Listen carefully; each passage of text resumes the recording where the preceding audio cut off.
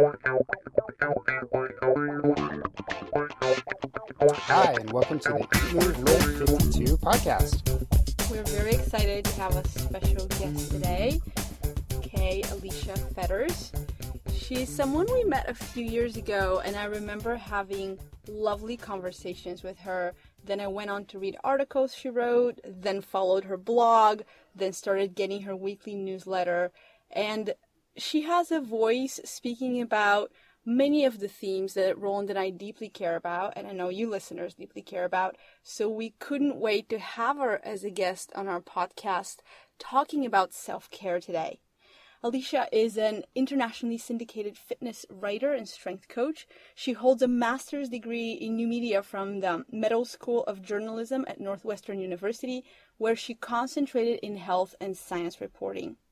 There, she also completed undergraduate work in magazine journalism and gender studies. As a certified strength and conditioning specialist through the National Sports and Conditioning Association, Alicia uses her background in research, writing, and gender issues to help people empower themselves through smart strength training. She coaches both online and in person at High Five Fitness and Symmetry in Chicago, and apart from self, contributes to publications including Time, Women's Health, Men's Health, Runner's World, Shape, U.S. News and World Report, Stack, Born Fitness, Vice, furthermore from Equinox, and Girls Gone Strong. She is the co-author of the Woman's Guide to Strength Training, which we'll include a link to. She can, and pause. She can usually be spotted in workout clothes and or eating. Welcome to the show. Hi, thank you so much for having me. I feel like this is almost not enough to share with our listeners and readers how awesome you are. We are so thrilled to have you here and to talk about self-care. It's such a dear theme to us, and it seems like it's showing up more and more in the media, and who better than you on the intersection of fitness, wellness, and media to talk about this. Well, thank you so much. I'm really excited to talk about it, and self-care is, I'm so passionate about the subject, so I think it's really critical to our overall wellness, and there's a lot we can learn through self-care. Absolutely. So Roland's going to take it from here and ask you the first question. We have so much we want to talk about. Yeah, I mean, we met you. You were at the Fitness Summit a couple of years ago as a writer, and I got to sit with you on a writer's panel. It was super exciting. It was great to meet you then. But you've been a writer for quite a while. But when did you first start hearing about self-care in the media? And what was it like, the social climate like at the time that sparked it? Right. When, I started writing in the health and fitness community, it was about a decade ago. And then there was no real talk of quote unquote self-care. The closest that the media really came to addressing self-care was stress management, how to de-stress, how to cope with stress, which was kind of made sense given the social climate. We had just entered the recession. People were losing jobs or working more than ever. Twitter was brand new at that time, which is crazy to think about. Facebook was just expanding to people outside of college. Barack Obama had just won presidency. There was a lot of change, but also a sense of hope and empowerment to move forward. And, in terms of the fitness and wellness industry, there was a lot of, we were talking about the thigh gap at that time. Skinny fat was a new concept, and sitting disease was a new thing. We were just starting to really think about wellness outside of just calories in and calories out. But I think, at that time, it was still very much, that mentality was very pervasive still in the wellness field. And in some ways it still is. But, I really honestly didn't start reading about self-care in the media until about the past 5 years. I first learned of the term actually through therapy about 6 years ago, and it seemed like it was one of those things I heard about in therapy, and then all of a sudden it's like I started hearing about it elsewhere. Other people started mentioning it to me, either people who were in therapy or group therapy themselves, or some through social media. It was really more through social media as opposed to large brands or media outlets that I felt first started putting out this concept. It was really more person to person. But then it, started growing within the last 5 years. And I think, and within the last year or so, it's become, you can say self-care to anybody. And that's not a new idea to anybody. Maybe people are still trying to figure out what exactly it means or how to implement it. But I feel like we're at the point where it's a common term and people have some sort of resonance with it. Yeah. I mean, I remember when I first started, like Galina and I back then were more just sort of entrenched in the fitness industry. And when people would talk about self-care, you could almost feel the eyes rolling among a lot of the personal trainers and the nutrition people, because they kind of realized, oh yeah, it's valuable, but you really just need to work out, and you need to work out harder, you need to eat better, and you know, couple those two things to do together and you'll be fine. The self-care seemed like a little bit too fluffy for them. It's woo, or it's like the soft sciences that I think mental health as a field, I think, is becoming more and more accepted. People are talking about it more, whereas it used to be, therapy or counseling or really worrying about your mental health was something you didn't really. It was almost kind of shameful in an aspect. And now, there was something that had to be intrinsically wrong with you to be seeking this out. It was kind of the attitude people put toward it. And I think more people are realizing the importance of mental health, and hopefully by being more vocal about that, there's more interest. So then there's more research, and then there's more backing, and it's kind of a cyclical thing. But to your point of, just exercise and eat better. Yeah, I think, we look at, those are two things you have to do to be healthier, let's say, depending on what your definition of, physical health is. But then how does somebody actually implement that? And I think looking at both, diet and exercise adherence, that's the biggest issue. You can quibble over keto and carbs and paleo and whatnot, but at the end of the day, studies all show that every diet, they work through, caloric balance, and it's really, the diet that you can stick with over the long term that's going to, help you, reach your goals. And so what's keeping us from this adherence? A lot of times it's our mentalities and our relationships with food or our bodies. And, you can know exactly what to do, but that doesn't mean you're going to do it. So I think a lot of more people, trainers, were starting to have to kind of think about the behavioral aspects of getting people to actually follow through on, their fitness plans and, reaching their nutritional goals. So I think, any sort of behavior change, it has to start with, the internal thoughts. And I think that's for a lot of, trainers where the kind of idea of mental health and self-care has started to come in, and it's become, more and more entrenched as time goes on. You see how vital it really is to success in any area of our health. That reminds me about that time, about 10 years ago, Roland and I were working on our first book together, which was a men's book. And I remember doing this Venn diagram on Microsoft Word or something. I had no idea how to use actual design programs, and we self-published, so we didn't have a designer. So I was like, we're just going to do it together. So it was this Venn diagram of these three circles, and it's as true today as it was back then. It's nice to go back 10 years and be like, what we wrote 10 years ago actually still valid.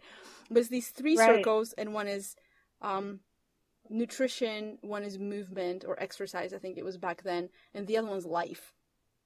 And we had this idea that we had to help our readers figure out how to implement movement and nutrition into their life in a way that it enhances their life, instead of having to stop it and completely overturn it and be someone else.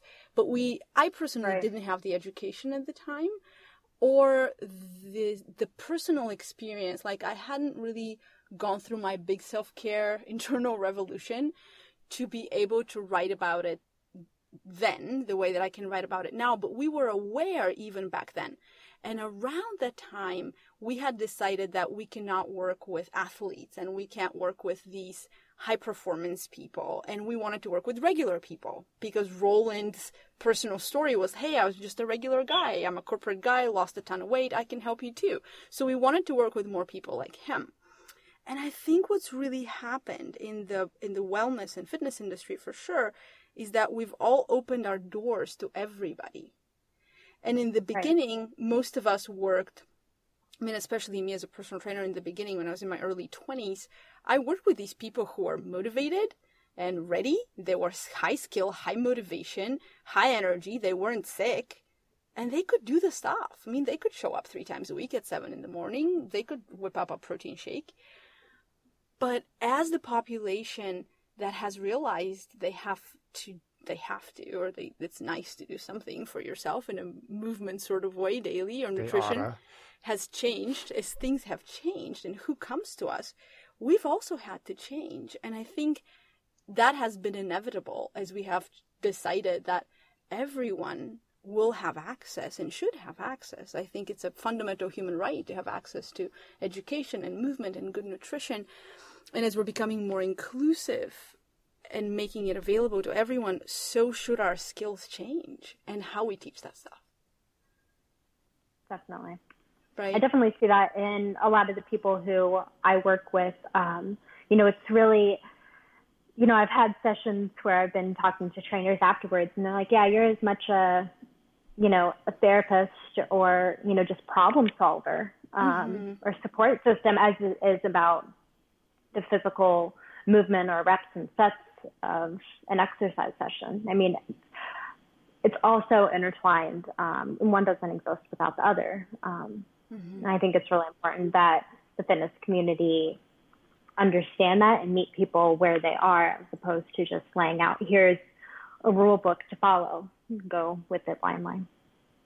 Absolutely. So I think as self-care is becoming that third little circle for the Venn diagram we created back then, and I've pretty much dedicated the last 7 years of my life into the deepest dive into psycho-emotional health I've been able to commit myself to, I can see now much clearly how to support everyone, including myself, through my modeling of how my clients and students and readers can follow. I can see it so much more clearly, but I feel like it would be so helpful if we kind of back up and, from your point of view, see if somebody is brand new to the idea of self-care. What do you feel is a good place to start? What was foundational for you?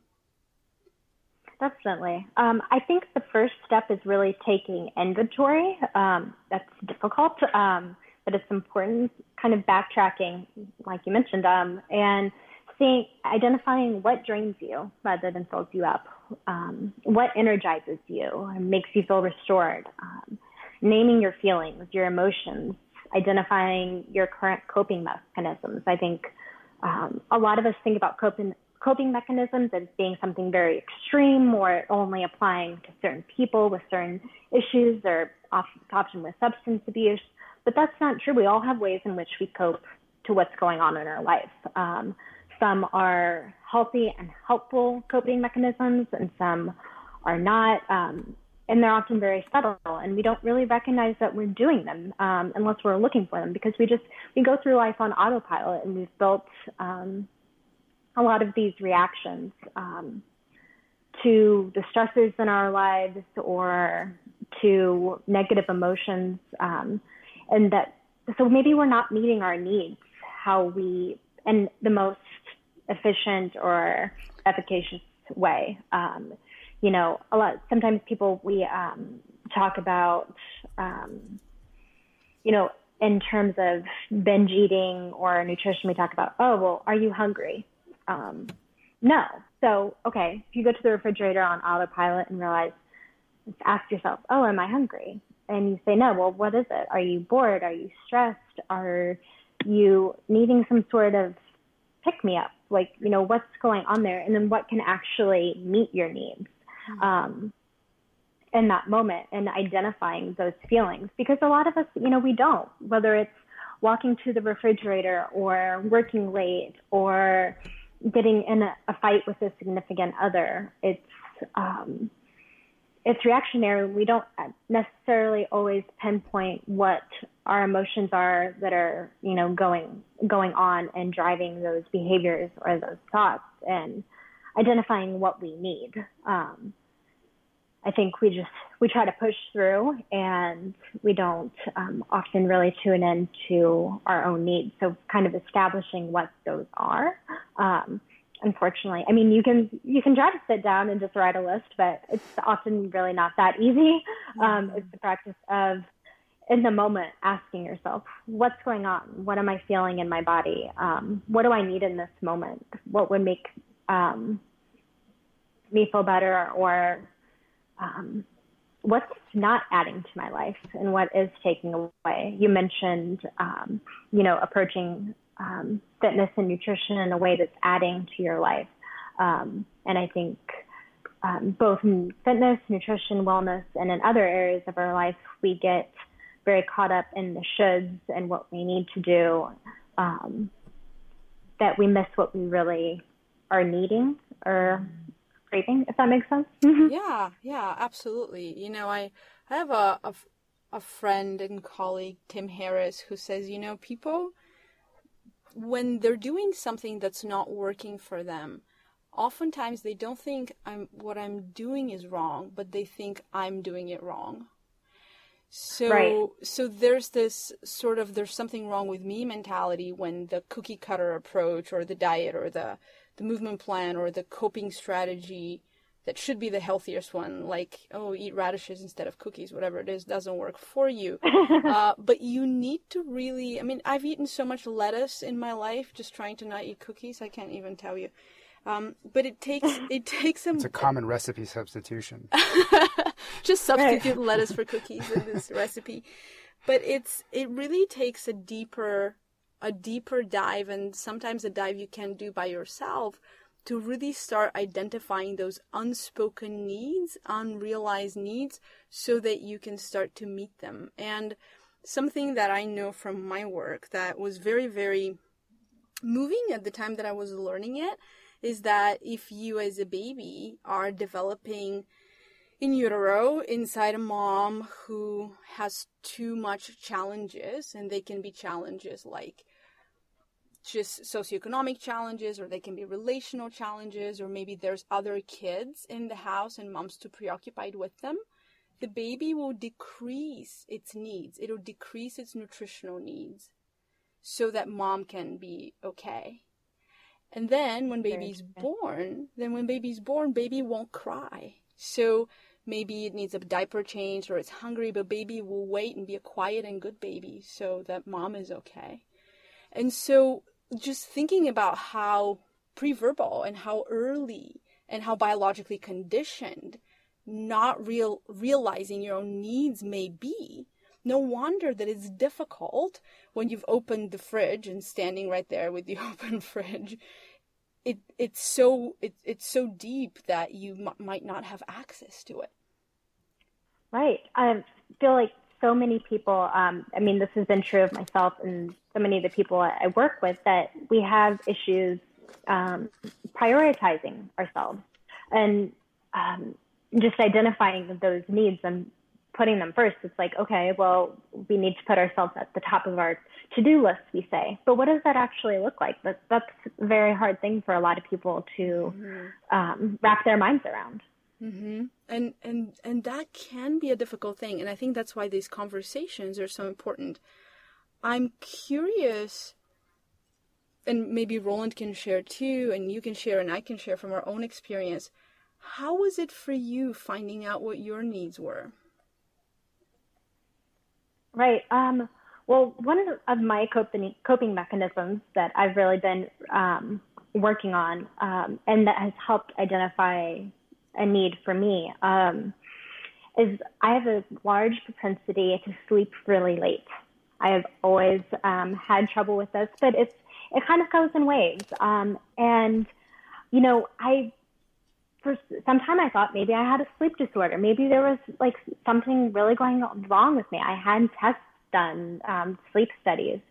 And then I started actually, and no one found anything wrong, of course. But then in, the process of trying to identify, okay, so what's going on? And realizing that when I hit snooze or I turn off my alarm or I burrow under the covers, I'm literally hiding. It's a reflex to stress or anxiety. For me, I hide from my stressors by being unconscious, by going to sleep. I was realizing that in those moments my heart was racing or my stomach was queasy. And I was labeling that feeling as being tired, where the feeling was actually anxiety about maybe things I had to do that day, and being able to relabel it and realizing, no, I've slept 10, 12 hours. I'm not tired. What I am is anxious, and I'm trying to avoid more anxiety. And being able to label that allows me to actually address the anxiety as opposed to my prior coping mechanism, which I still, work through. I don't think you ever get to a point where it's like, oh, this isn't something I have to think about anymore. But it helps stop the cycle of being stressed and anxious. So I sleep in. So then I wake up and I'm frantic and in a panic because my inbox is already full. I don't have time to prepare for this interview or that meeting.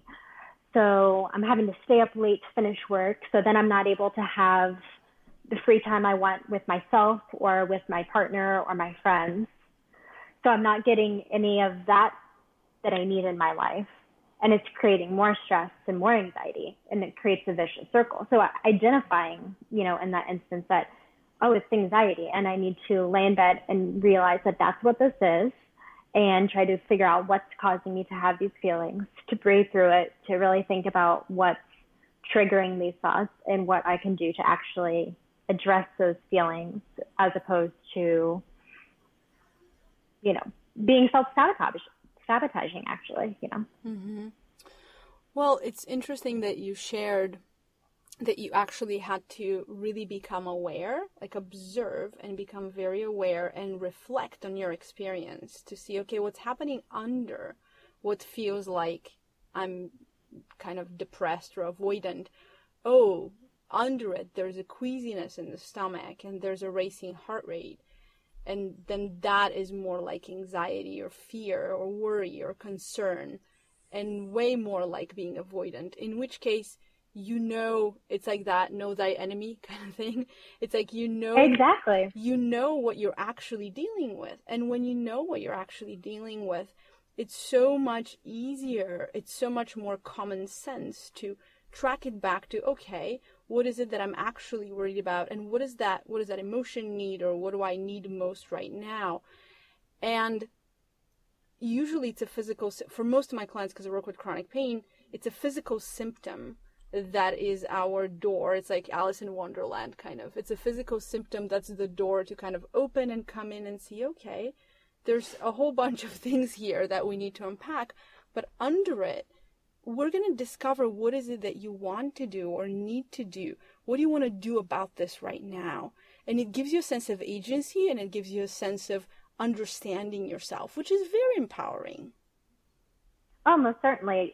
I think the idea of self-care can seem a bit like nebulous and like another big to-do task, or that it's certain actions. But kind of going a step back and saying, okay, well, I can't care for myself until I establish what my needs are. And realizing that it's going to be different for you than it is going to be for everybody. And it is such a process. It's not a quick, write down, another to-do list, or it really takes a lot of introspection in that moment. Both in the moment and afterwards, to kind of break down, okay, what happened there? Like what jump started this chain chain of events, and how do I feel at the end of it? And is there a way that I could have dealt with that would be more useful? Like you said, it's not that you're doing it wrong. It's that you haven't, it's finding a coping mechanism that is going to help you and meet your particular need. Mm-hmm. And you go. No, go ahead. I just feel like it seems like it's something that we would have learned really early on. I personally come from a culture where gender roles are still to this day very very different from how they are in the States. And so there's this, females in general just kind of give themselves to everyone around them to serve the family or do their social service or work service.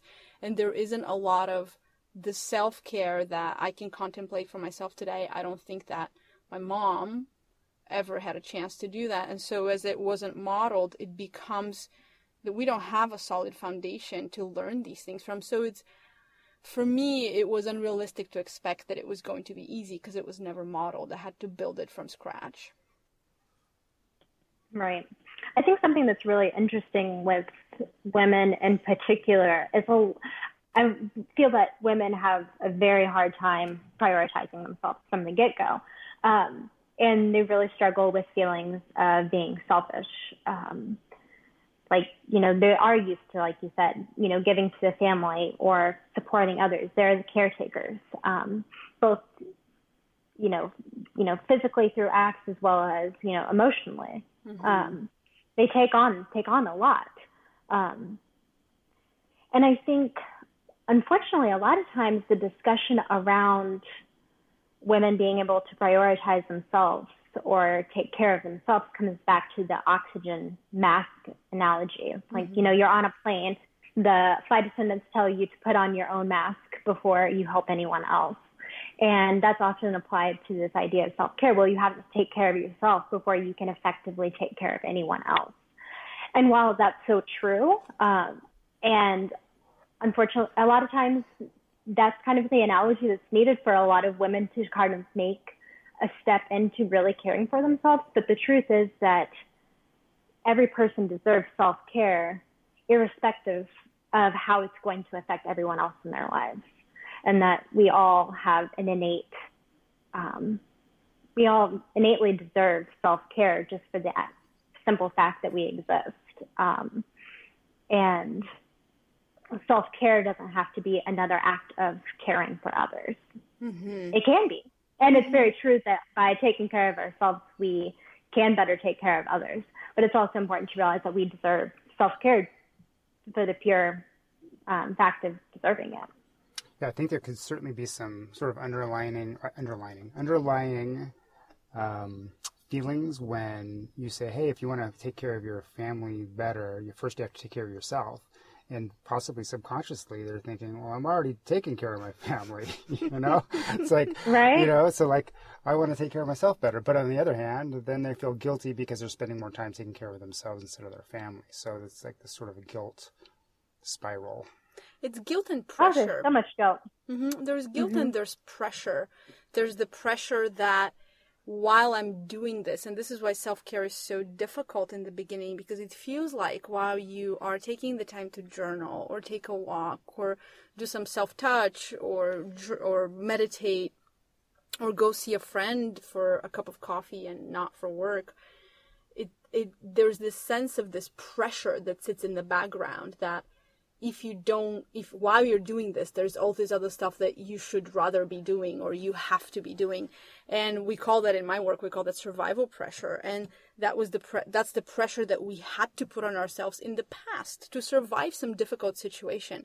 Because there are difficult situations that we have to put ourselves aside to get through. But those should be more an exception and not the rule. We shouldn't live our whole life as if we're surviving. That's very, very threatening. And then the whole guilt thing is so common. But one conversation I have with my clients, I don't know if that would resonate with how you feel about it, is that guilt and love live in the same space. And so where there's love, where you deeply care I deeply care for my husband and our time together, or I deeply care for my relationship with my family of origin or for a friend. And when I am without those people and doing something for me without them, I can feel like I feel guilty for that, because that's where like I feel like an interruption in love, because I'm choosing me in that moment over them. But it doesn't have to feel like that. That's a lot more of an echo of our early development. The way I see it now is, oh yeah, that's just guilt. That's what shows up in the love space. And it can be a lot gentler messenger than someone that you have to say, oh, I'm doing something wrong. Guilt doesn't mean you're doing anything wrong. It just means that there's love in that space. Right. In that context. I think it's also like, I mean, you mentioned, the guilt and love being together. It's that guilt is the feeling, but it's not necessarily the truth. Like you mentioned, the truth is, that you love this person and you care about them. But the truth is also that you also matter and are important, and that you're not detracting from anything by giving time for yourself. I know personally, one example that comes to mind is a small group that I'm in, and one of the women has a lot of trouble with coming to the group every week. It's group therapy of all women. She's a mom. Her child is about a year old, and she really struggles with taking an hour to come to group therapy every week because her husband has to then watch the child, and she's not there for bedtime that night. And she has a lot of struggle with that. And it's interesting because, it really is out of this place of love and not wanting to miss these moments. But if we think about how she would react to if her husband needed to do something for himself to take care of himself, he was going to go to group therapy one night a week for an hour, and she had to do bedtime routine by herself. Would she think that that's, an issue? No, she would be glad that this person who she loves is taking care of himself. And so it's interesting to think about it. This, guilt and love, I think it's very true that they exist together, and it's important to realize that the guilt isn't always accurate. It's an indicator of how you're feeling, but we often don't need to feel this guilt that we, impose on ourselves. Mm-hmm. And what's the guilt here to tell us? Like one question that I teach, I lead a group, and one question that we hold in the group when guilt shows up is, what is guilt trying to protect? And we call guilt the guardian, the gate. Like, what is it protecting? And in this case, it's protecting your relationship with your child. Well, by going to therapy for this 1 hour in the group, you're actually going to enhance your relationship with your child. And all it takes is think about, wow, if my mom had gone to therapy an hour my whole life, my life would be different. Right, exactly. And I always think about that. It's generational too, and how we learn to take care of ourselves, it impacts, generations, our children and their children, and so on and so forth. It really, it's a lead by example, sort of thing. Yeah. So, how do you help your own clients and your readers navigate these challenges? One, I think opening up the discussion and conversation about it, just like we're doing here, I think is so important to kind of normalize the idea of taking care of yourself, and to try to take away some of this guilt, and to have an honest conversation about it, and say, yeah, you might have these feelings, so what are we going to do with them when you do have struggles? Really prioritizing yourself for meeting your own needs. And I think it's important that we all realize that we all have, these struggles. It's not, I don't think anyone's immune to needing to work on this area. So I think that's helpful in taking some of the guilt or pressure off around it. but then it's also kind of, backtracking into figuring out, identifying what these needs are. And generally, needs come up not necessarily through somebody thinking, oh, well, I'm feeling this or that, but, it's someone saying to me, oh, I'm really having trouble, getting in my workouts, my 30-minute workouts every day. I'm having trouble getting them in. Well, why is that? Well, I'm just so busy. I have this and this and this to do. Well, how could you make, room for that in your routine? Well, I would have to, not do X, Y, or Z obligation. Often it's children or family members. There's sometimes work or just other pressures that we put on ourselves to take care of others. Like, I have to be on this committee or doing this thing or have my house look X way. Well, what if we took 30 minutes out from like those other things? Well, then we start to feel guilt. Well, why do we feel guilt about backtracking from those things? And,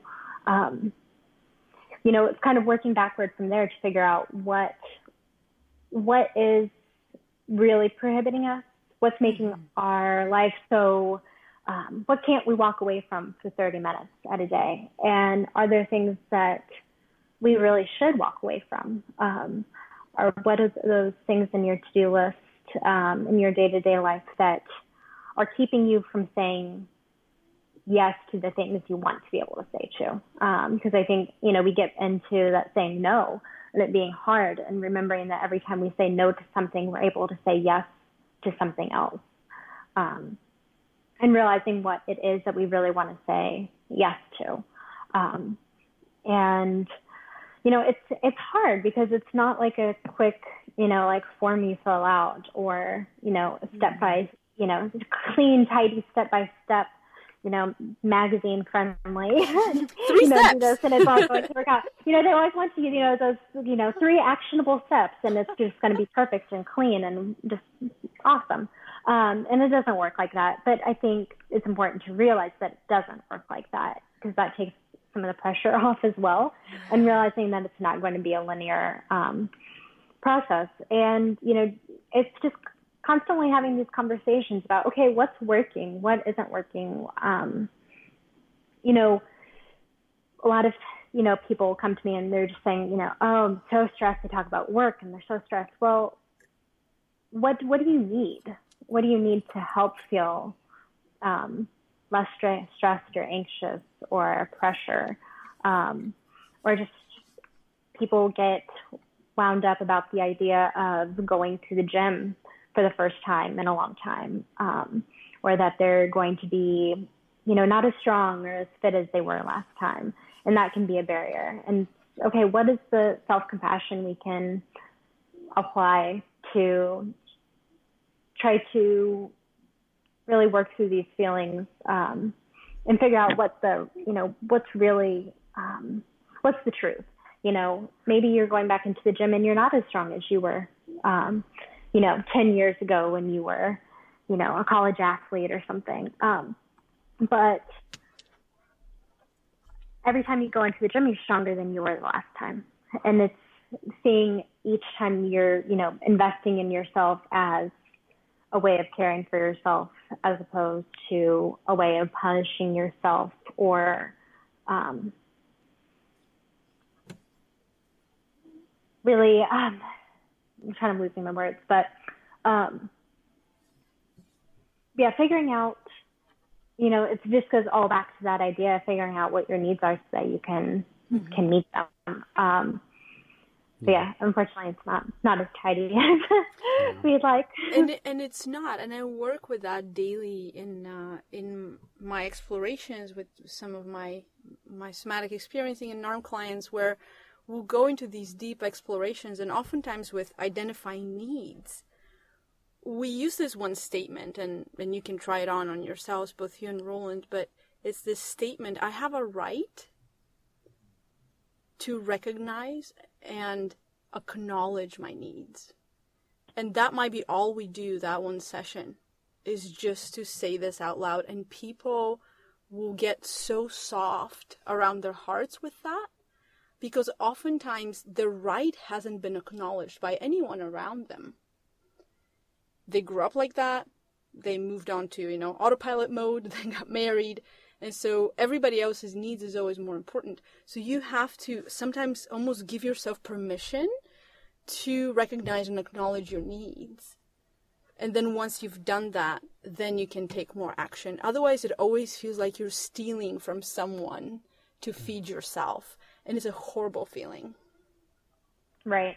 And I think there's a lot to be said with treating yourself with the same compassion and respect that you would your best friend or a loved one. I think that often helps to kind of reframe it. Even doing self compassion meditations, where you're sending love and well wishes to someone else, and then thinking, I'm going to send those same well wishes that I think other people deserve to myself. I think that can be a really powerful meditation in terms of just kind of how we approach ourselves. Or even I've done meditations as whereas you approach yourself as a child.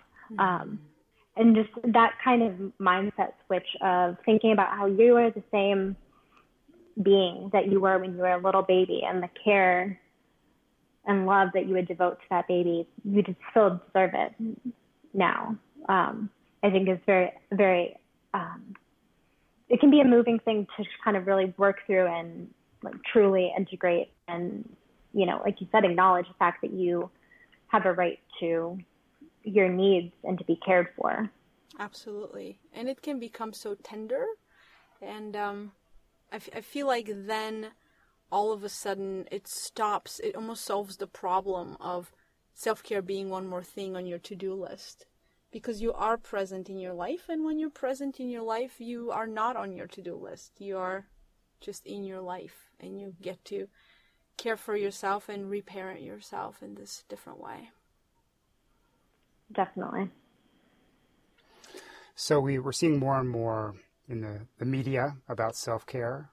And I was just curious, like, what do you think? I mean, you're in the media. You write about it. You are the media. You are the media. No pressure. Right. But where do you think the media has done a great job of encouraging self-care?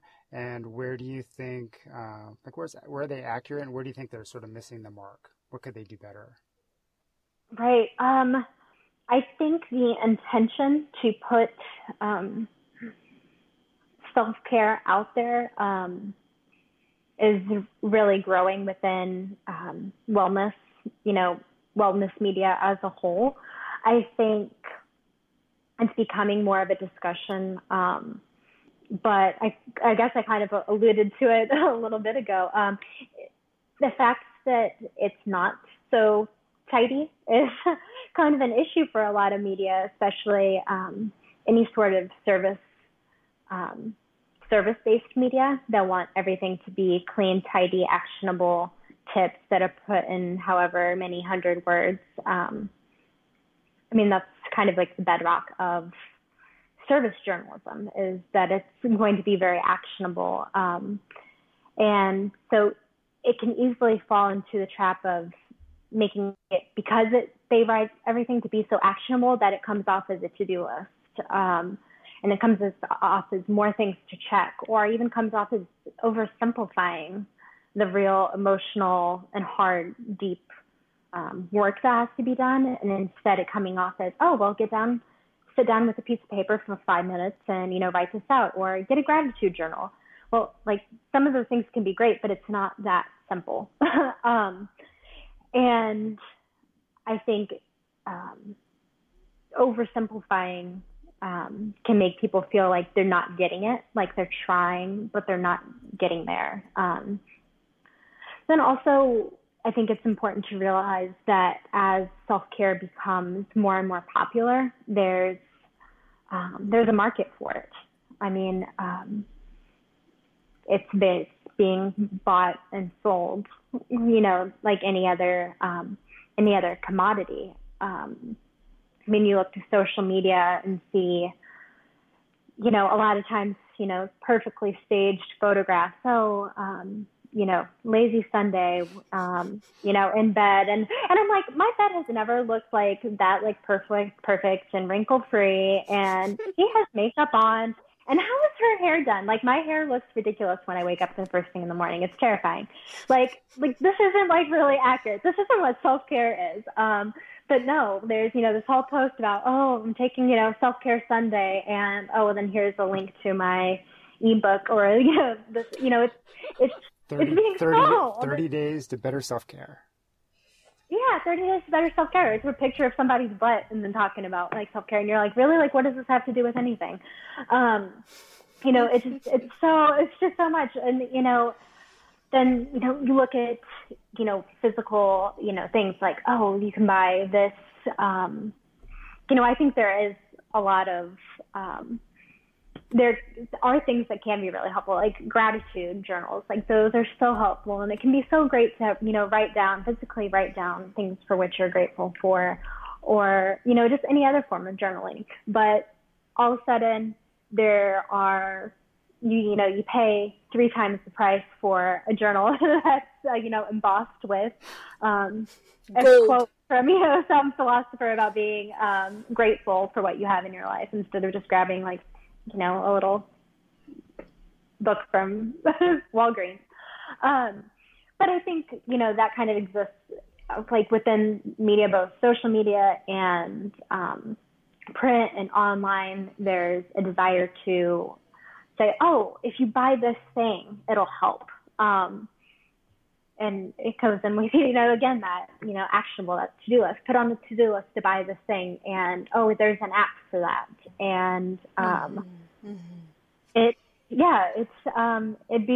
becomes another market. And I think it's important, that people realize that there's a market, for it, and not necessarily realizing that all of that is intrinsically bad or something is going to, obviously it's not going to work or whatnot, but realizing that you are a consumer, and self-care is something that's being kind of, packaged and sold by the media, and making sure that, where you are investing your energy, your time, your money in self-care is actually filling you up, rather than feeling like another to-do or stressful, or kind of keeping up with the Joneses. Like, this person just got this, I don't know, pretty,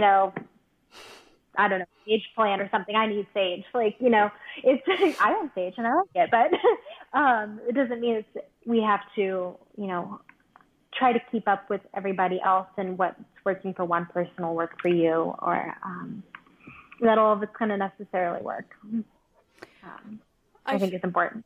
I think that this conversation is so important to insert, because people really don't know. I mean, when you are tired and sleep deprived and maybe have some chronic thing that's ailing you, especially if it's more on the mental health side, it's so easy to get overwhelmed.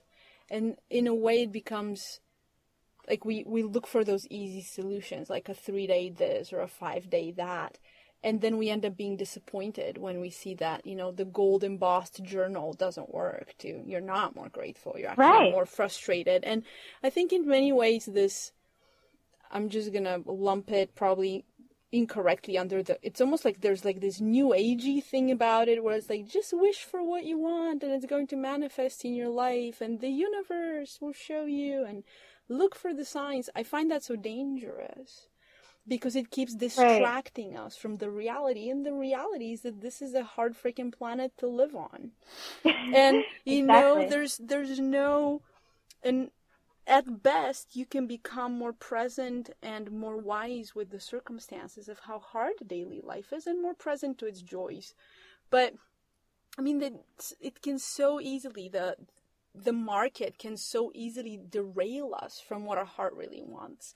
And so I think that's such an important discussion. I'm so happy you're so level-headed about it. Well, I think this market around, and the quick fixes around self-care is something that we have all struggled with, in terms of nutrition and exercise in the past. I mean, look at, Mm-hmm. The industry and, whether it's, a fad diet or that's, marketing itself as, scientifically backed, even if it isn't, or, just this amount of products and, whether you're looking at shake weights or, the things you strap on your abs and zap you. My cousin and I, we had those back, I think in high school, with those belts that shock your stomach and they're supposed to, make you have 6-pack abs. Mm-hmm. I've heard they're back. But, all these things which I'm like, oh no, they're back. That's horrible. I'm like, they were so painful. But it's looking at all like these quick, tests. And when you're tired and nothing's worked in the past, I think it's natural to want to look to these quick fixes. But then the problem is when they don't work, we think that we've failed. Absolutely. When that's not the case at all. It's that this strategy or this thing, it's not working for us, and we need to find something that is. And unfortunately, like you said, that's difficult. It's hard, and it takes a lot of work. Like in anything in wellness or fitness, it takes work, but that doesn't mean it's not worth it. It's totally worth it.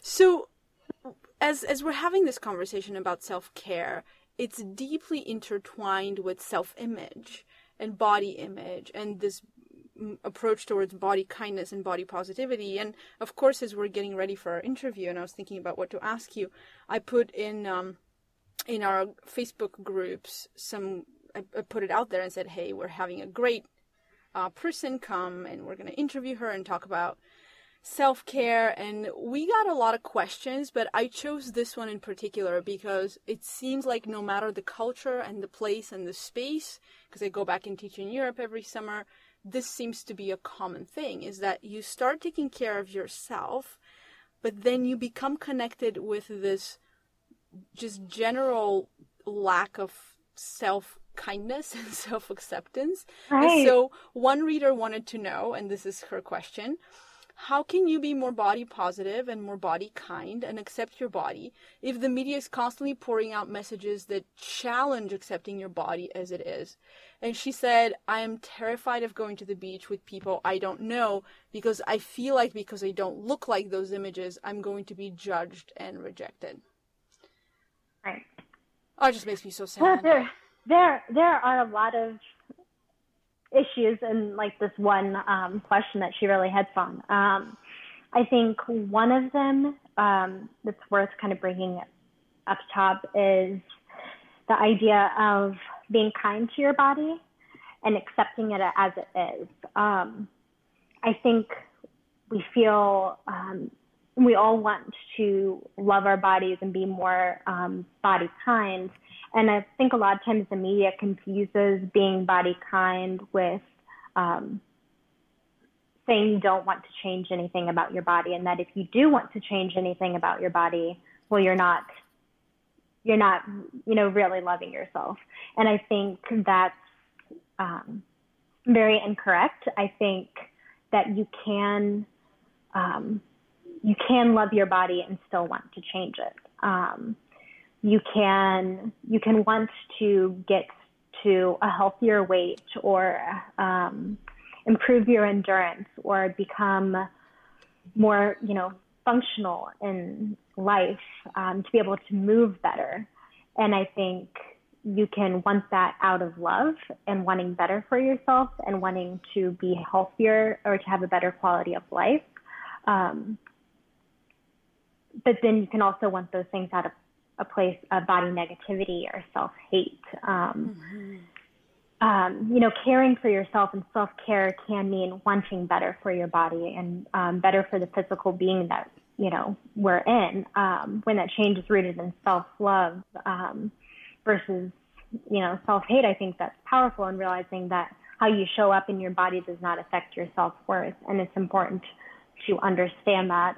But it's also okay to want to get to a healthier place or to want to eat more greens or to work out more frequently. Like those are worthy, goals. It's important, but it's important that we approach them from a place of loving and caring for ourselves, as opposed to wanting to find our worth in looking like those images in the magazines and online, like you mentioned. And when it comes to those images, I think it's really important to realize that our comparisons to others, social comparisons, they happen automatically and so fast that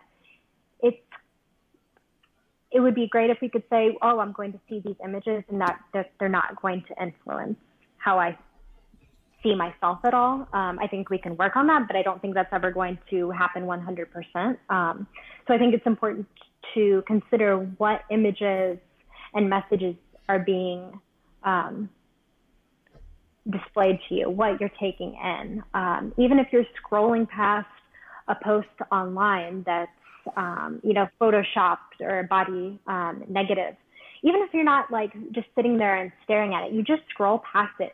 It's influencing your thought patterns, even subconsciously within a fraction of a second. So I think it's important to curate and really be conscious about what media you're allowing into your life to make sure that you're, supported and surrounded by,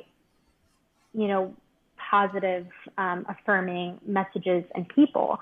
In terms of, going to the beach and everything, I think that's another interesting issue that I've been working on both personally and with my trainees, is this idea of how we, we are going to look at other people in our immediate environment, and there are going to be comparisons. And, for lack of a better word, judging to some extent. But I think a lot of us tend to overthink how much people really pay attention to you and how much people really are judging you. Everybody is so caught up in their own stuff that they really pay very little attention to you or judging you. It's kind of this idea that every person is the star in their own movie or their own book or whatever it is. And other people are operating in the background. We have these secondary characters who are friends and family. And then we have just these extras, and there are the people who are just laying on the beach who we never interact with. And we probably don't give them much thought. Do you know, what their body looks like or what their bathing suit was? No. And just as little attention as you're paying to them, they're paying just that little attention to you. And I think it can be helpful to realize that, when you're walking down the street, everybody isn't looking at you and just like judging you. Because I think we get so worried about that, and realizing that, for better or for worse, everybody's so caught up in their own stuff that they're not judging you as much as we worry they are. There's a fun DBT exercise. DBT is a form of psychotherapy for those who don't read that kind of stuff, and it's in an emotional eating book we'll share in the show notes. It's lovely. But the author says, practice this. Instead of comparing yourself to everyone you meet, compare yourself to every fourth person you meet. And it's a really mind-boggling exercise, because you can't really compare yourself to everybody. We're usually choosing to compare ourselves to just specific people, like the images in the media that we see, or 16-year-old California girls, as we do here in Southern California, even though I'm almost 40. So when you compare yourself to every fourth person, something really crazy happens in your head. It's like, wow, people are all sorts of shapes and sizes. But that's not what's going on when you do it unconsciously. When you're doing it unconsciously, you don't compare yourself to every fourth person. You're choosing who to compare yourself to, but you don't know that you're choosing. It was that's so true. It was such a revealing exercise for me. I remember it was an audiobook, and I was driving my car, and I was on a freeway, and I was like, I'm just having such a moment of revelation right now. I almost like want to stop on the side of the freeway and just jump or scream or do something physical. It was such a huge change for me. And it created a lot of freedom and looseness in how I was viewing myself at the time. It was super helpful. Yeah, there's the idea of these, you do, upward or downward social comparisons. Mm-hmm. And it tends to be that we seek out these upward comparisons, which upward and downward is kind of negative. And but we that's what they call them. But they, we basically look to compare ourselves to people who we think are better than us in some way. And that has a large effect on how we perceive ourselves and our own worth. But it's interesting that we tend to put less stock in these downward social comparisons, which I like how you phrase it as, everybody being different, because I think, then you're looking into, I'm better than, this person, or I'm, I don't know, we're comparing ourselves again. And I think it's important to, when we are making these comparisons, to realize the diversity that we all have, and that's a good thing. And it's not a scale of better to worse that we're all trying to rank on in our comparisons. Working with little kids who may have become more aware of their self-image, especially girls, like my girls that are like 8, 9, 10, 11. We always talk about dogs and dog breeds and different kinds of dogs and poodles and chihuahuas and Great Danes and Bassets and how they're different and how humans are like that too. And girls will grasp it when they're that young and they'll laugh about it, and it opens a lot of space. So hopefully we can open that for the adults as well. Mm-hmm. Yeah. Most certainly. I think we all need it. And it's a lot of that, reprogramming and relearning. Things that, unfortunately, a lot of us didn't learn when we were, 8, 9, 10, like those girls. Absolutely. Yeah, Alicia, it's been great. Yeah, go ahead. It's been great having you on the show. We've learned so much. And I think this topic is so important. And I hope we can do our part to get this out there in the media. And just have, you're such a good, positive role model. And so it's just been a pleasure having you on the show. If people want to get in touch with you or find out more about you, where should they look? Yeah, so I am on social media like everybody else. I'm K.A. Fetters across handles or platforms to try to keep it easy. My website is also kaliciafetters.com. And anyone can, shoot me a message through the site. It goes straight to my email, so I won't miss it. I just, reach out to me through social media, through my website. I'd be happy to chat.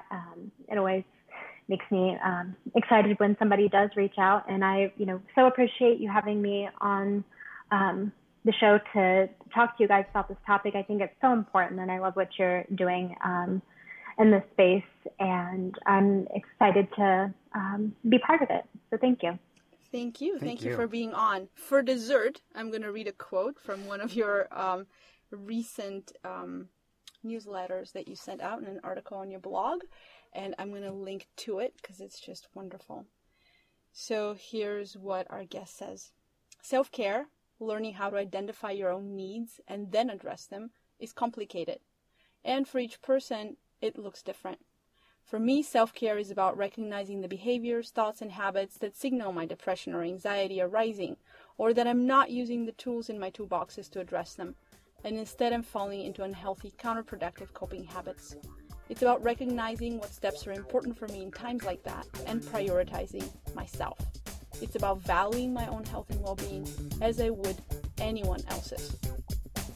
And my wish for all of you listeners and for us here on this call is that we become increasingly self-aware and gentle with ourselves, and that we can meet our needs as they arise moment to moment. May you all be well. Yes, thank you so much, and give yourself permission, people. Talk soon.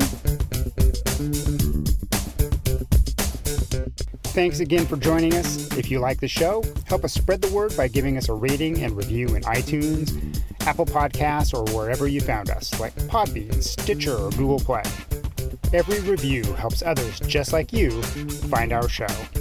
As always, you can find this episode's show notes and more at eatmovelive52.com/notes. Thanks again for listening. Now here's a little more proto-funk by Kevin MacLeod to send you on your way.